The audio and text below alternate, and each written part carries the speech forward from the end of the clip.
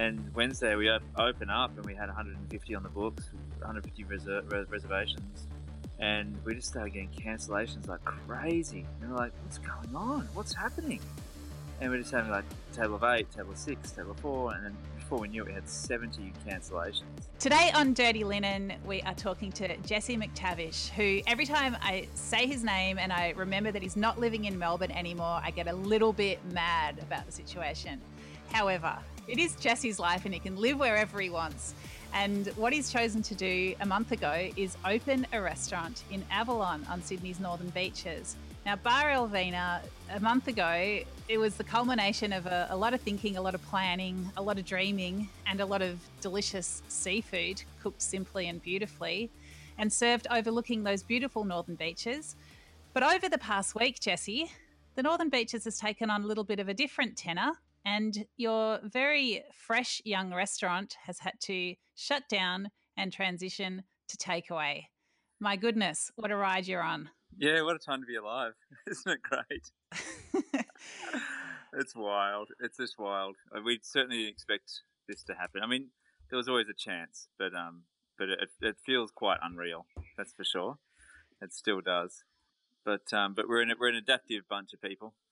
Well, if there's one thing we've seen about hospitality people in 2020, it is definitely reinforced the adaptability of the brave souls within the industry. But Jesse, tell us about your last month. Tell us about opening Bar Elvina and how the last week has struck you.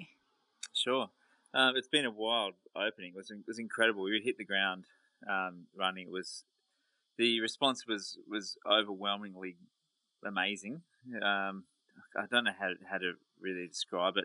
Andy and I were just blown away. We were absolutely blown away. First of all, how the community accepted us straight away, because it is a really close, tight-knit community, very heavily localised, and they're proud of being very, very local. And so Andy lives here, which is fantastic, but I'm a bit of a blow-in, so I had to play the Byron Bay card a bit, which sort of helped. It's sort of like the sister town to Avalon. So I think I was accepted as like a temporary local. But it was the response was incredible. Just the people came out. Well, it was 99% locals that were coming in, and each week we were breaking the previous week record, and we're just looking at each other each week. The core team, the bar manager, floor manager, head chef, and sous chef, are looking at each other and just going, "Wow, what have we created? This is great. This is fantastic." And of course, we're pretty reasonable when we understand that it was the busiest 2 weeks of the year. Yeah, usually it's Christmas time, and yes, it's going to be busy. But the response was just really flattering and overwhelmingly great. It was just fantastic. It's so good. And then yeah, and then something happened. So yes, it was wild. So it's probably a week ago now that we first heard about those 2 cases on the northern beaches. And it was in Avalon, which is where you are. So did you instantly think,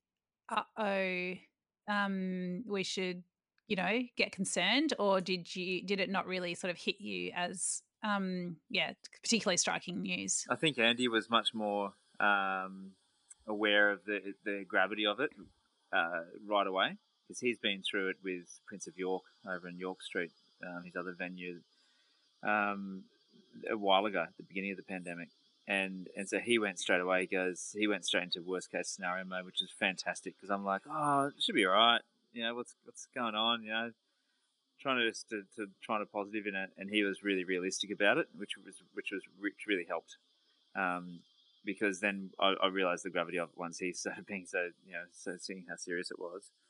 And knowing that it was so close to home, literally it's a small little suburb, and we're like, oh wow, okay, we need to do something. It was halfway through, it was mid through service. We were opening on the Wednesday night, and we'd shut Monday, Tuesday, and weren't here, which was, we didn't realise how lucky we were for that, because that was when a bunch of the cases were happening. We were shut, the venue was shut. And Wednesday we open up and we had 150 on the books, 150 reservations. And we just started getting cancellations like crazy. And we're like, what's going on? What's happening? And we're just having like table of 8, table of 6, table of 4. And then before we knew it, we had 70 cancellations.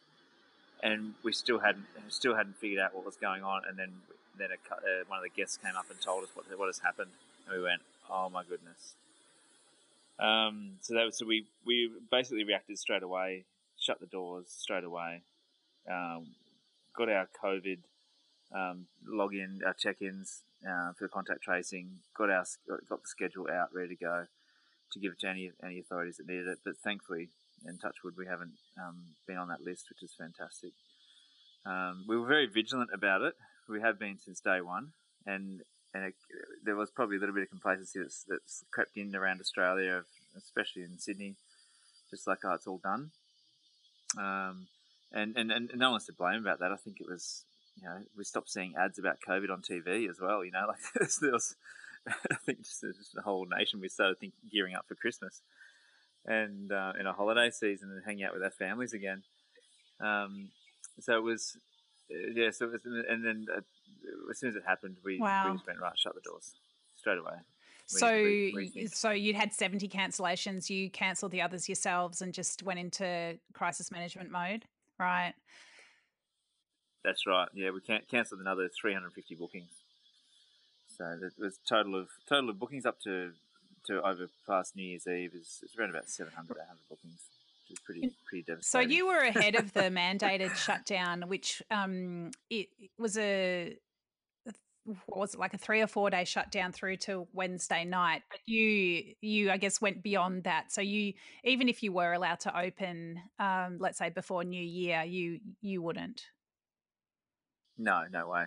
And it's not there's a couple of reasons. We know the severity of this pandemic. We know how serious it is. We don't want to look like we're taking it lightly. And for us, we're in it for the long haul. Andy and I are here. We've got a great long lease, and we're in it for the long haul. We're not here for a short time. It's just a bump in the road, and we're looking at that. We're keeping the big picture in mind, keeping that positive attitude up. And you've swung pretty quickly into doing takeaway. Were you starting completely fresh with that, or as you were sort of building the business, was that something that you thought that you might do at some point, or that you might have to do because there was another outbreak? We didn't actually, and I mean Andy had done it before with Prince of York, which was helpful, but we didn't think, we thought that we would have been okay. We thought I would do a takeaway. It couldn't be that hard, I suppose, in some ways. But then it's quite a challenge. But then I think Andy became a web developer overnight. He's like just a crash course in setting up an e-commerce page. It was great. Then I went over to the fish markets, got a bunch of fish off my suppliers, some seafood. My fiance Ali takes great photos. We came back and did a quick shoot of all the footage, all the seafood. Then we met with the staff that we all went and got tested first. That was the first thing we did. All of us, all the core staff, the full-time staff members, we said everyone go get tested regardless of what's going on. And so we all went and got tested, all got cleared. Then we came back and had a meeting about the takeaways. Right. Now, I'd encourage anyone listening to this to go back and listen to the origin story of Bar Elvina on my sibling podcast, Deep in the Weeds, where you had a great chat to Huck about how the restaurant started. But for people who don't know anything about Bar Elvina and they don't know who this Andy is that you keep mentioning, can you just give us the little 101? Of course. So Andy Emerson, who was the A in Acme. That's probably the best way to describe it. But more than that, he's one of the best mates. He's unreal, and he and I have got along for a long time. He's one of the core industry guys that I've respected over the years, and happens to like wine and fishing and all the stuff that I like too, and we get along really well. It's great. Great. And what's the focus of the restaurant? It's definitely seafood. Definitely, there's a seafood focus. But it's a bit more than that. It's just like your local suburb restaurant. We use a lot of local produce, a lot of stuff out of the sand dunes and that type of stuff, and there is a fair bit of seafood cooked out of charcoal. But there's no strict rules of the venue. It feels like you just come in and you can have a couple of snacks and a couple of margaritas if you want to, and then come back the next night and have a full meal if you want to. But there's no real. You don't feel like you're locked into anything. It's almost like is fully customizable. You know what I mean? It's and the sections, the way even physically how it's laid out, there is a separate bar, there's a front terrace, and then there's a dining room, which could be kind of too structured, but it just gets blurred every night we're busy. It's unreal. You have a group doing shots in the bar, and then a group out the front having a Christmas party, and then inside would be a couple having a romantic dinner. It's kind of cool to have this diversity across the venue, and that's what we sort of like about it. So nice. You can dress up or you can come in super daggy. It's great.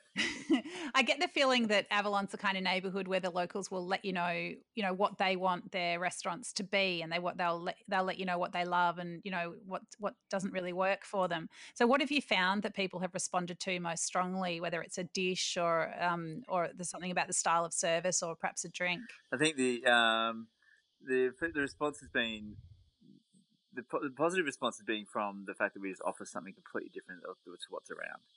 We're giving, and it's a reasonable price, so you don't feel locked into one sort of style of eating or dining, or one style of booze. We've got some really cool wines on the pour, some cool varieties and styles on the pour, which you wouldn't get anywhere else on the beaches, which is kind of cool. I think that's what they're liking about it, is that we're just offering something that no one else offers, and it's not pretentious. It's just fun and boozy and relaxed. Sounds good. It must be so strange, you built it basically yourselves, you opened it, it got smashed, everyone loved it, and suddenly that room is quiet. I mean, what does it feel like to just, smash into a brick wall like this? It was pretty weird. Andy and I were sitting in the bar 3 days ago. We're sitting in the bar by ourselves, and we're like, this is the first time we've sat in the bar for 6 weeks. So we actually got to sit down and enjoy the place. We're like, it's a really nice space. As a customer, it'd be really good. Sitting there having a wine with each other, going, "What are we going to do? How are we going to plan this?" It was pretty wild. At the first, it was quite unreal, and then it was a little bit of like, "Oh shit," and then it's gone into, okay, no, let's try and change this around, and we know that the local community and Northern Beaches community are incredibly supportive of someone who gives it a crack. And so that's what we're trying to do. We're trying to give it a good crack. We're not going to shut the doors and go, we tried. We're going to give it a really good crack. Yeah, well, it's interesting for me to hear you say that you're there for the long haul, because, I mean, you've moved around a lot over the past, years. When I met you, you were working in Melbourne. You were really turning cafe food, well, I won't say upside down. I'd say you were taking cafe food to a new place and a new level. At Top Paddock, and then other ventures with Nathan Tolman and that crew. But I guess the ocean always called you, didn't it? And I think Melbourne perhaps was a tricky place for you to be for too many years. It was, yeah. I love. I always say, people go, do you love Melbourne? I said, yeah, absolutely love Melbourne. But I love the coast. The Victorian coastline is so incredible. It's cold water paradise. It's just stunning, the amount of adventure and how remote and rough and how rugged it is. And I love the adventure on that coastline. It's because it's undiscovered still. There's so many undiscovered spots. But that you can't work on that coastline for long. You can't exactly work at Bem River and Cape Conran. And so you'd have to work in the city, and the city was fantastic. I love Melbourne as a city. It's unreal, absolutely unreal, and the people. But there was something about the East Coast I knew I was going to get back to eventually, and then just trying to find my feet back in Sydney. It's a tough one because there are so many spots, and just finding the right business partner as well.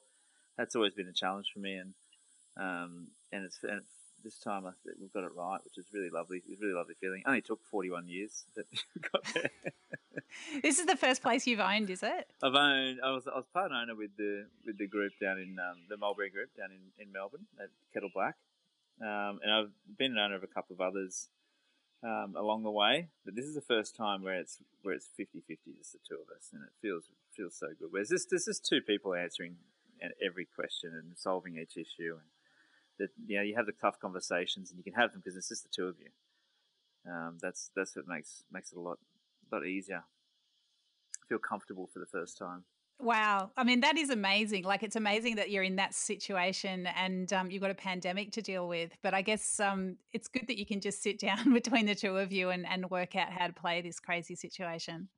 Absolutely, and that's I think that shows the reasonableness of Andy, and maybe a little bit. I've probably matured a fair bit since those old days, and it's just nice to have that, be able to do that, just the one-on-one, and I think going through these challenges is so much better for a relationship, especially for Andy and I. You know, we can look back when when times are good. Then we can go, yeah, right. We went through a pandemic. Remember, we opened a place and shut a place and reopened a place. We can deal with anything. Yeah, that's right. We think we got this. Yeah. So after this, I guess the shock of everything changing so quickly, how are you feeling about things rolling out after New Year? I'm very nervous. I think it's honestly. I think probably it's going to be at least a month, but I don't know. That's just thinking. I mean, the numbers came down today again, which is promising, but we're trying to think of the worst case scenario for it and see how we're going to adapt. And with the takeaway that we launched last night at about 9 o'clock, we scrambled. The response has been fantastic, and we're just trying to offer a really basic offering at the start, and we'll see how the response goes. If the response is good, if the response is positive, then we'll move it into other, widen the menu, widen the offering, broaden the offering for it. But and then we'll just see. We'll go from there. I mean, honestly, again, we do have a very reasonable landlord, which helps. So we'll see. We might not be reasonable if it lasts 6 months, but we'll see how we go. Well, it's definitely a day at a time and a week at a time at the moment, isn't it? So I hope those numbers keep coming down and, sit at zero. That would be nice. But Jesse, it's really great to catch up with you at this very interesting juncture in Bar Elvina's young life. But it's great to hear that you're going to be there for the long haul, and I can't wait to get up there and try out this interesting wine of which you speak. Yeah, to mention absolutely. Yeah, thanks, the great Danny. local seafood. But yeah, all the best. Thanks a lot. Take care. Bye. This is Dirty Linen, and I'm Danny Vallant. We air the issues that the hospitality industry finds hard to talk about. We spend a week thrashing around each issue, hearing from different people with unique perspectives. We want to hear from you as well. If you have something that needs to be said about a topic, get in touch so we can include your perspective. Contact us at dirtylinen@deepintheweeds.com.au or hit us up on Insta at Dirty Linen Podcast. We can't wait to hear from you. This is a Deep in the Weeds production. It's a really tricky one because, from a government point of view, I can